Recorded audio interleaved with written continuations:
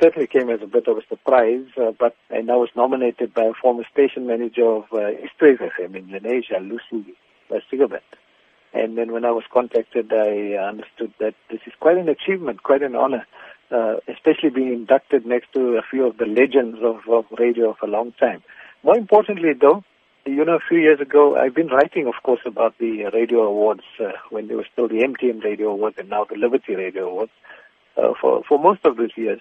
And it was a particular thrill to find some of your colleagues from Lotus Newsbreak being there, and also the legendary, I call him the poet laureate of South Africa, Safi Siddiqui.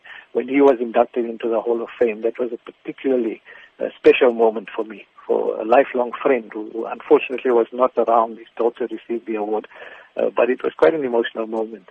So to join the ranks of people like that is extremely gratifying. Yes, indeed. We did chat about you aspiring to reach this success back then in 2014 at the MTN Radio Awards at that time. But looking back, this being a culmination of 35 years into the radio industry, what would be some of the memorable moments in your life that has contributed to this success? Well, there's so many, but I think what is more important than I don't think there's anything that I've achieved alone.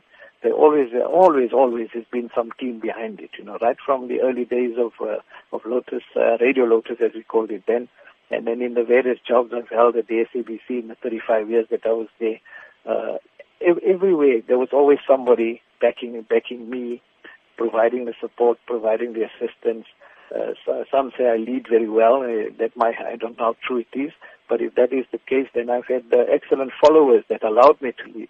But of course, there are many, many memories that stick out. And taking Amitabh Bachchan onto the rooftop of Chatsworth Center, JJ Mathura with me there, and we had to take him on the roof because 15,000 people on the floor would have ripped him to shreds if we took him downstairs. The first broadcast from Cape Town.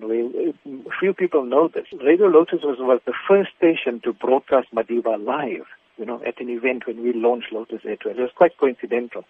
I give all these details in my book. I'm sure you're aware I did a book last year, 35 years at the SABC.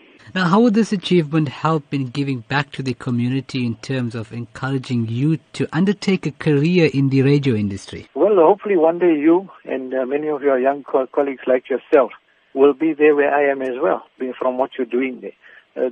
Contrary to what many people believe, and I say this quite bluntly, a lot of the new generation see a career in radio as a glamour job, and a high-profile job where you get to meet celebrities and so on. It's way beyond that. You've got to, especially when you're in public radio or community radio, then you've got to make sure that what you're doing is not for yourself but for the audience that you're serving.